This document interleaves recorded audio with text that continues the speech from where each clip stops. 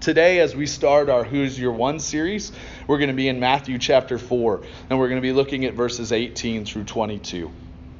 When we consider different people groups, or when we tend to associate characteristics with different groups of people, whether they're fair or not. The term car salesman is, rightly or unrightly, tends to be associated with maybe some form of shadiness. It's kind of a joke culturally. When we think about teachers, we think about devoted public servants, or maybe you don't. Maybe you think about that mean third grade teacher who used to get on you all the time. When we think about different groups of people, we make associations in our mind. And when we consider the term Christian or church, assumptions are made as well, not only amongst us, but in our community. The first followers of Jesus, they didn't call themselves Christians. It was a derogatory term that was used by unbelievers. You could think of a term like Bible thumper today. That's where the term Christian came about. It was used in a sense to mock those who follow Jesus. But in Acts 11:26, that changed. And we see that the first Christians were known as disciples, but took on this term. In Acts 11:26, it says, "And when he had found him, he brought him to Antioch. For a whole year they met with the church and taught a great many people. And in Antioch, the disciples were first called Christians." The word Christian is used 3 times in the entire Bible, but the word disciple is used 281 times. Disciple is a far deeper and more accurate term describing what it means to follow Jesus. It's the reason that it's one of our identities as a church. We're a family of missionary disciples. The term disciples provides us a compelling description of what it means to follow Jesus. By the same token, as we come to understand the concept of being a disciple, we also learn that it exposes the fact that many who claim to be Christians are not actually disciples of Jesus. This is a crucial reality for every follower of Jesus to come to terms with as a missionary in Joplin and in the United States as a whole. So as we look at our text today, I want to see what it contrasts, what it teaches us about the difference between a disciple and what our culture refers to as Christians. So we've read Matthew 14, 18 through 22, and I want to share a little historical background about what has just taken place here. First of all Hebrew boys went to Torah school starting at age 5. Now by age 10, the young boys knew the Torah, but the Torah being the first 5 books of the Bible, and the best students went on to study the remainder of the Old Testament. The rest returned home to join the family business. At about age 17, if you wanted to make a career out of religious studies, your next step was to find a rabbi you admired and to become one of his disciples. When you found one, you would go and you would sit at his feet. This was your request to learn. And the rabbi would examine you with questions and put you through a series of tests to see whether or not you were worthy to be his disciple. The rabbis they would choose the smartest, most talented young boys to be their disciples. One of the reasons the rabbis were so picky is because this wasn't just about, can this person learn all the knowledge that I have? That was a big component of it, hence they would choose the smartest. But it was literally could this person be who I am? Not just will they know what I know, but are they capable of doing what I do? And this was, for a rabbi, one called to uphold religious principles and to walk in such a public light. Like, this was a significant question. Is this person capable of this? And for several years, these young disciples would follow their rabbis, and they would imitate them in every way. The goal of a disciple was to be like their rabbi, to do what their rabbi did. And so as we consider what's taken place in this text today, I want to share with you 5 truths that help us, of 5 truths that we gain from Jesus' call of the first disciples. Number 1, we see in our text today that Jesus doesn't choose the best. He chose the willing. He chose those who would follow him. It says, while walking by the Sea of Galilee, he saw 2 brothers, Simon, who is called Peter, and Andrew, his brother, and they were casting a net into the sea, for they were fishermen. As Jesus begins his ministry, he chooses Peter and Andrew, who are fishermen. I want to just consider the implications of that for a moment. The fact that they were fishermen means they weren't the best of the best. Like, they weren't chosen. That didn't happen. They were the group that was sent back to go learn the family business. They were sent out to join this because they were the B team. That's how they were viewed in terms of religious life. This was the B team. So I want to consider deeply the implications of this. When Jesus set out to build his kingdom movement, he chose junior varsity, the ones nobody would have picked. John MacArthur points out, God skipped all the wise of the day. The great scholars were in Egypt. The great library was in Alexandria. The great philosophers were in Athens, and the powerful were in Rome. He skipped over the great thinker, Julius Caesar. He skipped past Socrates. He chose men so ordinary it was comical. No rabbis, no teachers, no religious experts. That's just not where Jesus went. You see, his work in the world wouldn't come from the abilities of those whom he called, but in his abilities through them that he would call. This is why the Lord continually and all throughout Scripture and continually today calls humble vessels, because a humble posture is required to follow after him. It's only through death to self that we find life in Jesus. People with a lot of talent and ability would only get in the way because they would never learn to lean on his power. Jesus taught that his power in the weakest vessel was infinitely greater than the greatest talent of the world without him. These men were willing to leave behind everything to follow Jesus. And make no mistake, like, they had everything to lose. We think about them merely as poor fishermen. But the truth is, Scripture gives us reason to believe that they weren't just poor fishermen, that this was a lucrative family business. Although fishing was a blue-collar job, it didn't necessarily mean that fishermen were poor. In fact, Mark 1:20 tells us that Zebedee's business had other employees working for him, that there were paid servants on the boat. So this was most likely a pretty doing okay operation. I mean, in the same way that owning a successful roofing company doesn't mean you're poor, so these guys seem to have had a safe occupation. However, even though the brothers walked away from a stable life, a noble trade, and a sense of security, if we really consider that historical background, it's not a huge surprise that they responded the way they did to the call of Jesus. Nor is it a surprise that Zebedee didn't resist as a father. Because when we consider the weight of what just happened, we shouldn't be shocked at all that they would leave. I want to start by saying, as I back that up, that Andrew and Peter had already met Jesus. Like, they knew who he was. We see this encounter in John 1:35-42.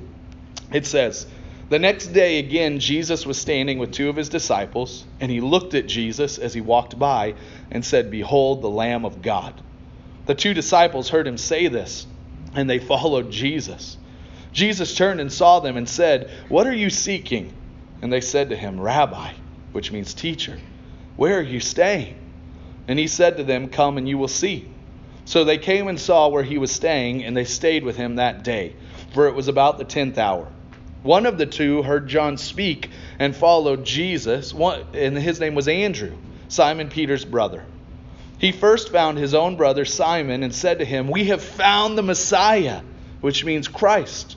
And he brought him to Jesus, and Jesus looked at him and said, 'You're Simon, the son of John.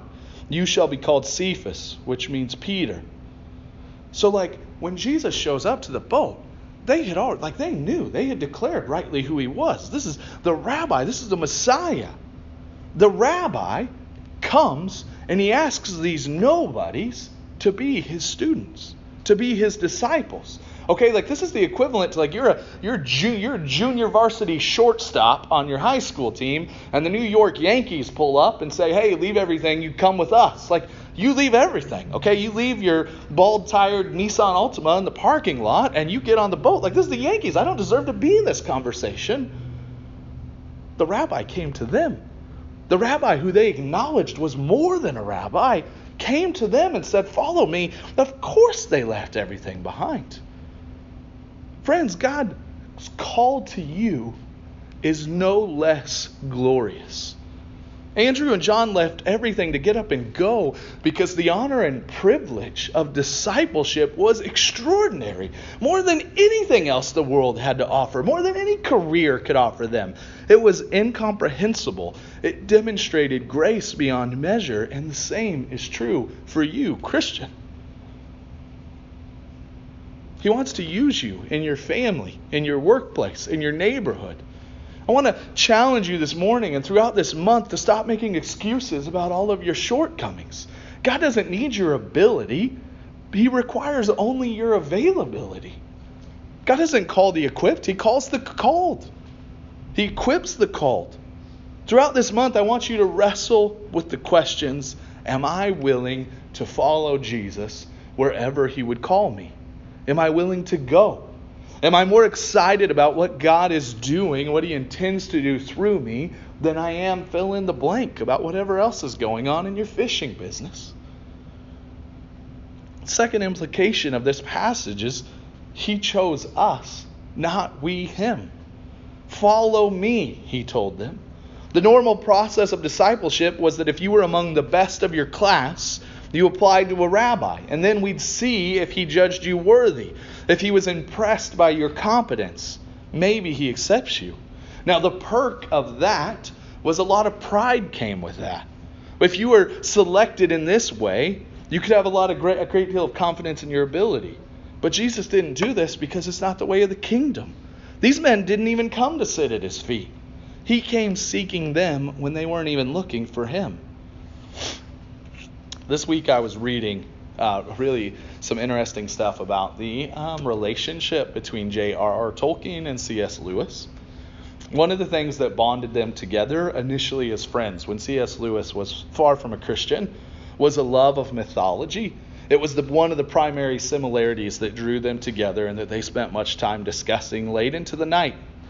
But it also served as one of Lewis's major stumbling blocks to embracing Christianity.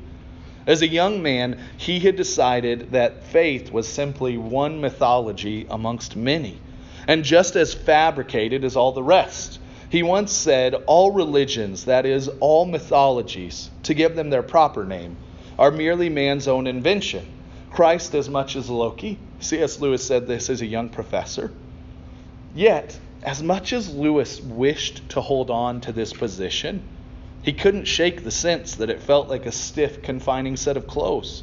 That he had stubbornly been keeping something at bay that he wasn't entirely sure he didn't want to embrace fully. Despite his best defenses, he felt a prodding within, and he believed it was God Himself who he described as actively hunting him like a deer. Once he said, I never had the experience of looking for God. It was always the other way around. And this is true for all disciples of Jesus. Friend, make no mistake, if you're a disciple of Jesus, it has nothing to do with your ability or your greatness. It's because He chose you that He might be glorified through His work in you. John 15:16 says this when in John 15:16, Jesus says, you did not choose me, but I chose you and appointed you that you should go and bear fruit, and that your fruit should abide, so that whatever you ask the Father in my name, He may give it to you. Jesus says, you didn't choose me. I chose you that you may go and bear fruit. And then He assures, in your process of bearing fruit, and the fruit that would abide, essentially He's saying, I've chose you to be a disciple who makes disciples. And in the midst of that, you don't do that by your own power. Whatever you ask the Father in my name, He may give it to you. Not only He chose us, but the third implication of this passage is that our primary call is to be with Him. He primarily chose us to be with Him. Follow me, He told them. He didn't tell them where they were going or what assignment He had for them. The primary call was not to do something. It was initially just to become like Him, to go with Him. To become like Him, you have to know Him. To know him, you have to know his word. One of the primary roles of the church is to aid you in this, knowing the word of God. There are many things, even as a pastor, like there are some things about my job that have come up culturally throughout the decades due to needs in community. And I get that and I accept that. But one of the things that isn't that is the call to equip the saints for the work of ministry. Like that's what our leadership is primarily tasked with, to pray, preach, and equip. And it's for that reason that we offer all of the avenues for that, and that we're seeking to grow in the avenues by which we do that. If you come to a place where you feel you're not growing or disconnected, or if you're coming across people who communicate that to you, one of the things we have to do is primarily see, like, are we engaging in the opportunities that Christ has provided through his church to be with him and to be growing in our knowledge of him? Because everything we do is meant for that purpose. We gather here weekly so that we might hear the word proclaimed and that we might exercise setting aside all else and acknowledging our call to follow him above everything. Recently I saw a quote, and I couldn't help but revel in it. Like, what if we were a group of people who our church gathering was the reason we missed everything else? Like, also often in our culture, it's like the gathering is kind of this secondary thing. If I don't have anything going on, if I'm not tired, then this could work. But what if it was vice versa? What if the gathering was the reason we didn't always get to do other things because we held it in that high of regard as a gift given from God to be with his people and to turn our affections to him? Our family groups are a place that are intended for this purpose, to come together, to be his people. We're studying scripture together here. Like I hear over and over again, man, I just don't know how to read the Bible. I really struggle with my reading plan. And so it's okay. We'll do that here with you. Like, you can come and sit with other people and we'll study that together. I can't be stuck in the fact that I'm really struggling to read the Bible, but then not take advantage of opportunities to come and have the Bible taught to me. Whether that's in our Bible study or our men's and women's group, these things are important because they're vessels through which we grow in our understanding of who God is, that we get to grow in our ability to be with him. If we're serious about being his disciples and not just being Christians, we take advantage of the gifts that he's given us, that many all over the world desire and would give anything to have. Get his word inside of you until it dominates all of your thinking and all of your behavior. Like, you want to know how you grow and your ability to know scripture and to communicate gospel truths. It's by being saturated in his word instead of everything else, and holding opportunities to grow in such in high regard. And sometimes, as a disciple, that's something we have to fight for. Like, it's not easy to be healthy. That's why it's incredibly hard. It means going and exercising on days that I really don't want to. It means prioritizing nutrition even when I'd prefer something else, and something else might make me happier sometimes. But we do it anyway because health is important. So I'm not saying like that every aspect of being a disciple, of following Jesus, of even being a part of the church is always going to be something like, it's not about something you want. When we try to turn everything that we do as a church into just something people want, that's when consumerism takes roots. Like, no, this is about discipleship. This is a group of people. We're fighting together to be more like Jesus. Number 4, to follow him, we have to leave everything else behind. And that's part of that. Jesus makes that call, follow me, and this passage tells us immediately they left the boat and they left their father and they followed him. Like, if you got to stop and wonder for a minute, like, why did they make such a point to mention these two things? It's because these two things are usually the most significant things in our lives. They left their boat, they left their father. The boat is symbolic of, like, they left their career. They left their money. They left their sense of security. They had no idea how they would be provided for once they walked away from the boat. Like, Jesus didn't lay out that plan. He didn't sit down with them and say, here's the benefits package, here's your annual salary increase. No, it was just follow me. They had no idea. They walked away from their identity. Maybe they weren't much, but they were fishermen. They could hold their head high. They had a trade. They knew how to do it well. It was their identity. Like, they were fishermen. That's what they had. Jesus calls them to walk away from that. This is everything they knew about how they could take care of themselves. Jesus calls them to walk away from. And he calls them to walk away from their Father. He's symbolic of our most significant relationships. You see, like, our calling isn't about where we feel the most comfortable. They were comfortable in their family and amongst their dad and those whom they grew up around, but Jesus calls them out of comfort and into something else, to abide in him. To follow Jesus, he has to take precedence over both our careers, our security, and our most meaningful relationships. Most of us won't literally lose our father and mother over Jesus, but you could. Some might.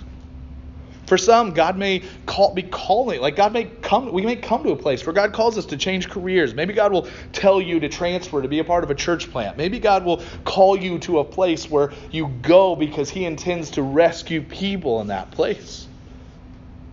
I have to ask the question, like, why do we look for a church in the place where we have a job opportunity instead of looking for a job opportunity in the place where God's calling us to be a part of the church? Like, I think we get that switched sometimes.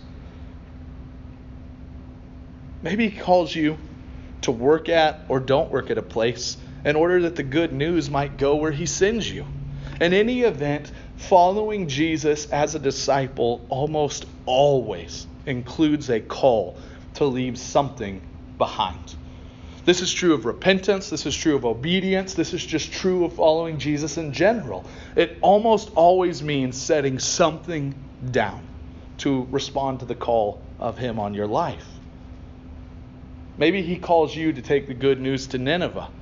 For many of you, though, it probably won't be that dramatic. But every disciple must face moments where you have to decide what or whom takes precedence in your life. And for many, maybe most, the cost is just too high. That's the difference between discipleship and cultural Christianity. It's the reason that we value membership so much. Because we want to, like, that document reflects the truth that the cost is high. You acknowledge that, and you're asking a group of people to hold you accountable in faithfully being a disciple in the midst of a high cost. And part of that cost, my last point, he commands us to spiritually reproduce. He says, "Follow me, and I will make you fishers of men." Following Jesus means you subject everything in your life to his lordship. You forsake all that he has forbidden, and you pursue all that he has prescribed. Just like he was a fisher of men, his followers would become fishers of men. This is an essential part of being a disciple. It's not something that only a few of us do. It's something that each of us do. There is no call to be a non-reproducing Christian. How do you prove you're a disciple? The Bible tells us by bearing fruit. And the Bible warns us, like, if we come to a place where we're not bearing fruit, we have a legitimate reason to question whether or not I'm currently living as a disciple. And that doesn't mean there won't be those seasons, but in seasons where that's not part of who I am, like, I go to the Father and I need to seek out, why is that? John 15:8, "By this my Father is glorified, that you bear much fruit and prove to be my disciples." Jesus tells his disciples how to bear fruit through the Great Commission. Matthew 28:19-20, "Go, therefore, and make disciples of all nations, baptizing them in the name of the Father and of the Son and of the Holy Spirit, teaching them to observe all that I have commanded you. And behold, I'm with you always to the end of the age." In Greek, the words go, baptize, and teach are all participles whose force comes from the controlling verb make disciples, which means that everything we do grows out of the call to make disciples. Jesus summarized his ministry in Luke 19 by saying the Son of Man came to seek and save the lost. If we're his disciples, that should summarize our lives too. We're here to seek and save the lost. In his book, The Master Plan of Evangelism, which is a little book it's probably like, in my mind, it's probably one of the greatest books ever written on evangelism. It is a classic in Christian literature. Robert Coleman said, "When will the church learn this lesson? Preaching to the masses, although necessary, will never suffice in the work of preparing leaders for evangelism, nor can occasional prayer meetings or training classes for Christian workers to do this job. Individual women and men are God's method. God's plan for discipleship is not something, but someone." As we close this morning, I just want to encourage you and challenge you. You are God's chosen method for rescuing the lost. As Christ came, that you might be rescued, so we step out, so we move in, that the good news may continue to go forth through us as a reflection of the gospel by which we have been saved. My prayer for Rooted in 2020 is that we would become this, that we would be seen, that we would know, that we would embrace our status as God's chosen method. I'm going to be challenging you, like, what if we committed to that? What if we weren't afraid? And we understood that, like, making disciples is simply teaching somebody about Jesus as we seek to follow Jesus by the power of the Holy Spirit. Jesus has promised to help you. He promised. He promised to help you in this. If you live out faithfully in this, you call on the Father, He helps you in this. So over the month of March, I'm going to be asking you at the end of each sermon, what if you identified one? What if this month you identified one person? What if you asked God to help you identify one person that through the power of the Holy Spirit, He might allow you to lead to faith in Jesus this year? Could you imagine what it would look like if every member of Rooted Church did this? I'm not even saying if it happened for everybody, but if we all faithfully stepped out and committed to just taking it forward and like Jonah, acknowledging salvation belongs to the Lord, but if we stepped out in obedience to share the good news with one person we knew. I want to encourage you to just pray this prayer. God, give me one person I could lead to Jesus. For the month of March, I just want to challenge you with 3 things, 3 practical steps. They're real quick. Number 1, find time to be with the Lord and ask this question. Find time to sit, put all else aside, and be with the Father and ask Him this. Then write down the name of the person. Share it with your family group. Begin to pray for opportunities to share the good news of Jesus with this person. I'm going to have it at our resource table.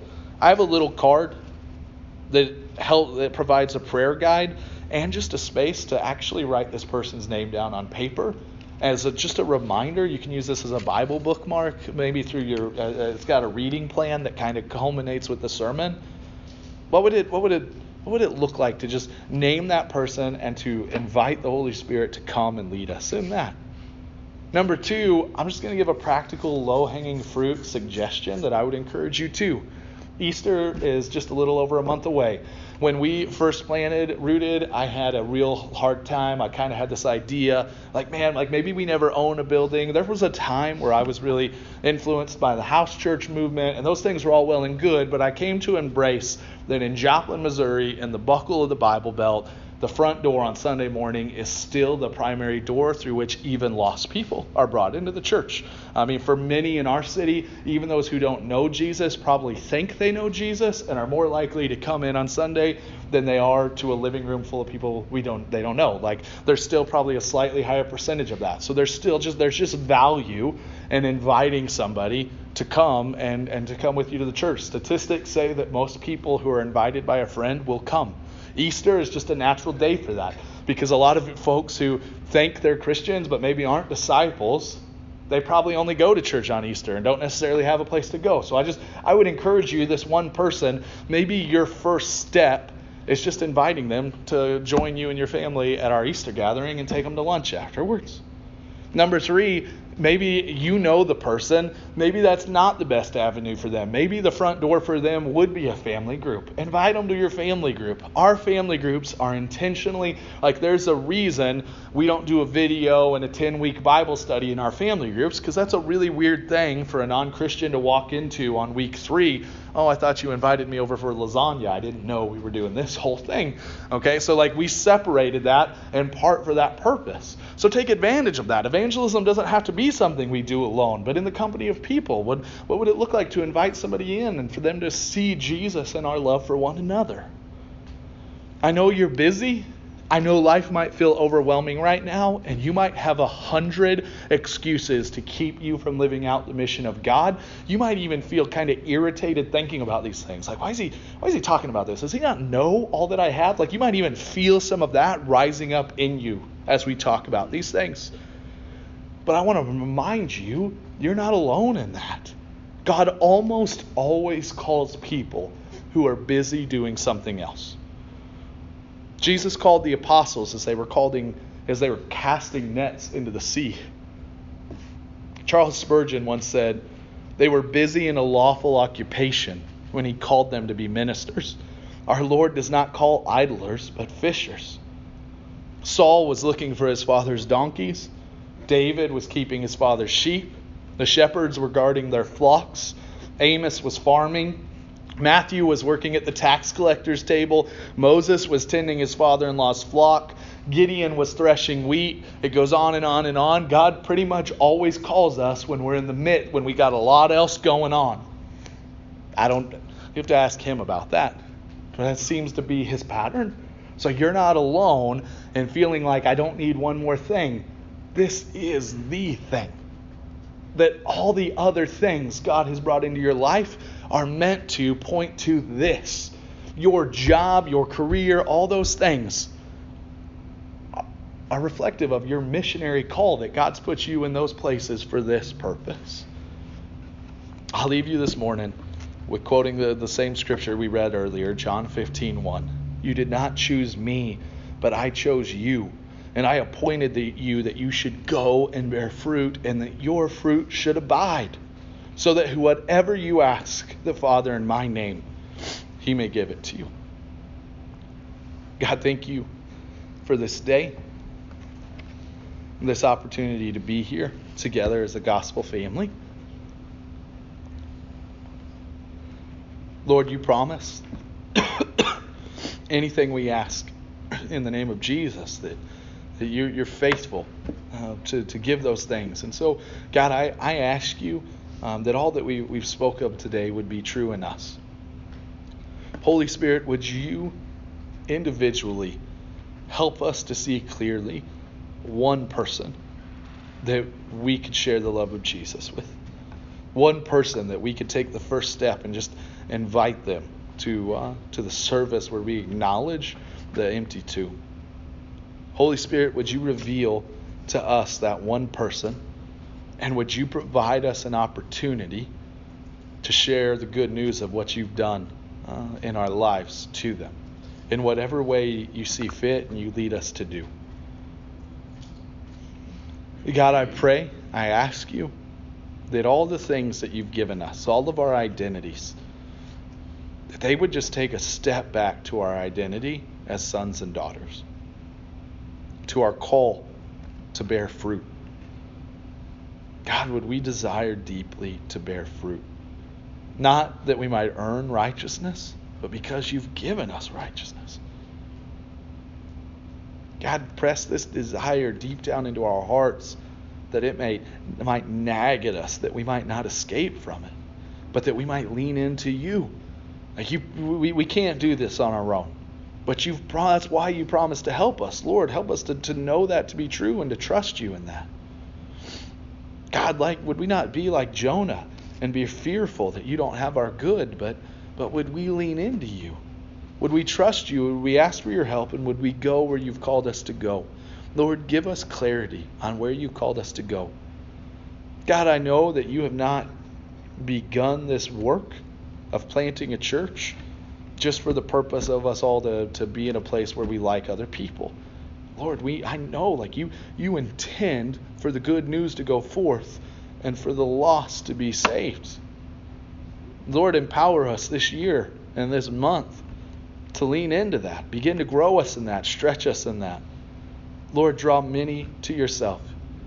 We know, Lord, there are many in this city who are yours, and they just don't know it yet. And Lord, would you be so gracious as to use humble vessels like us to present that good news to them? I love you.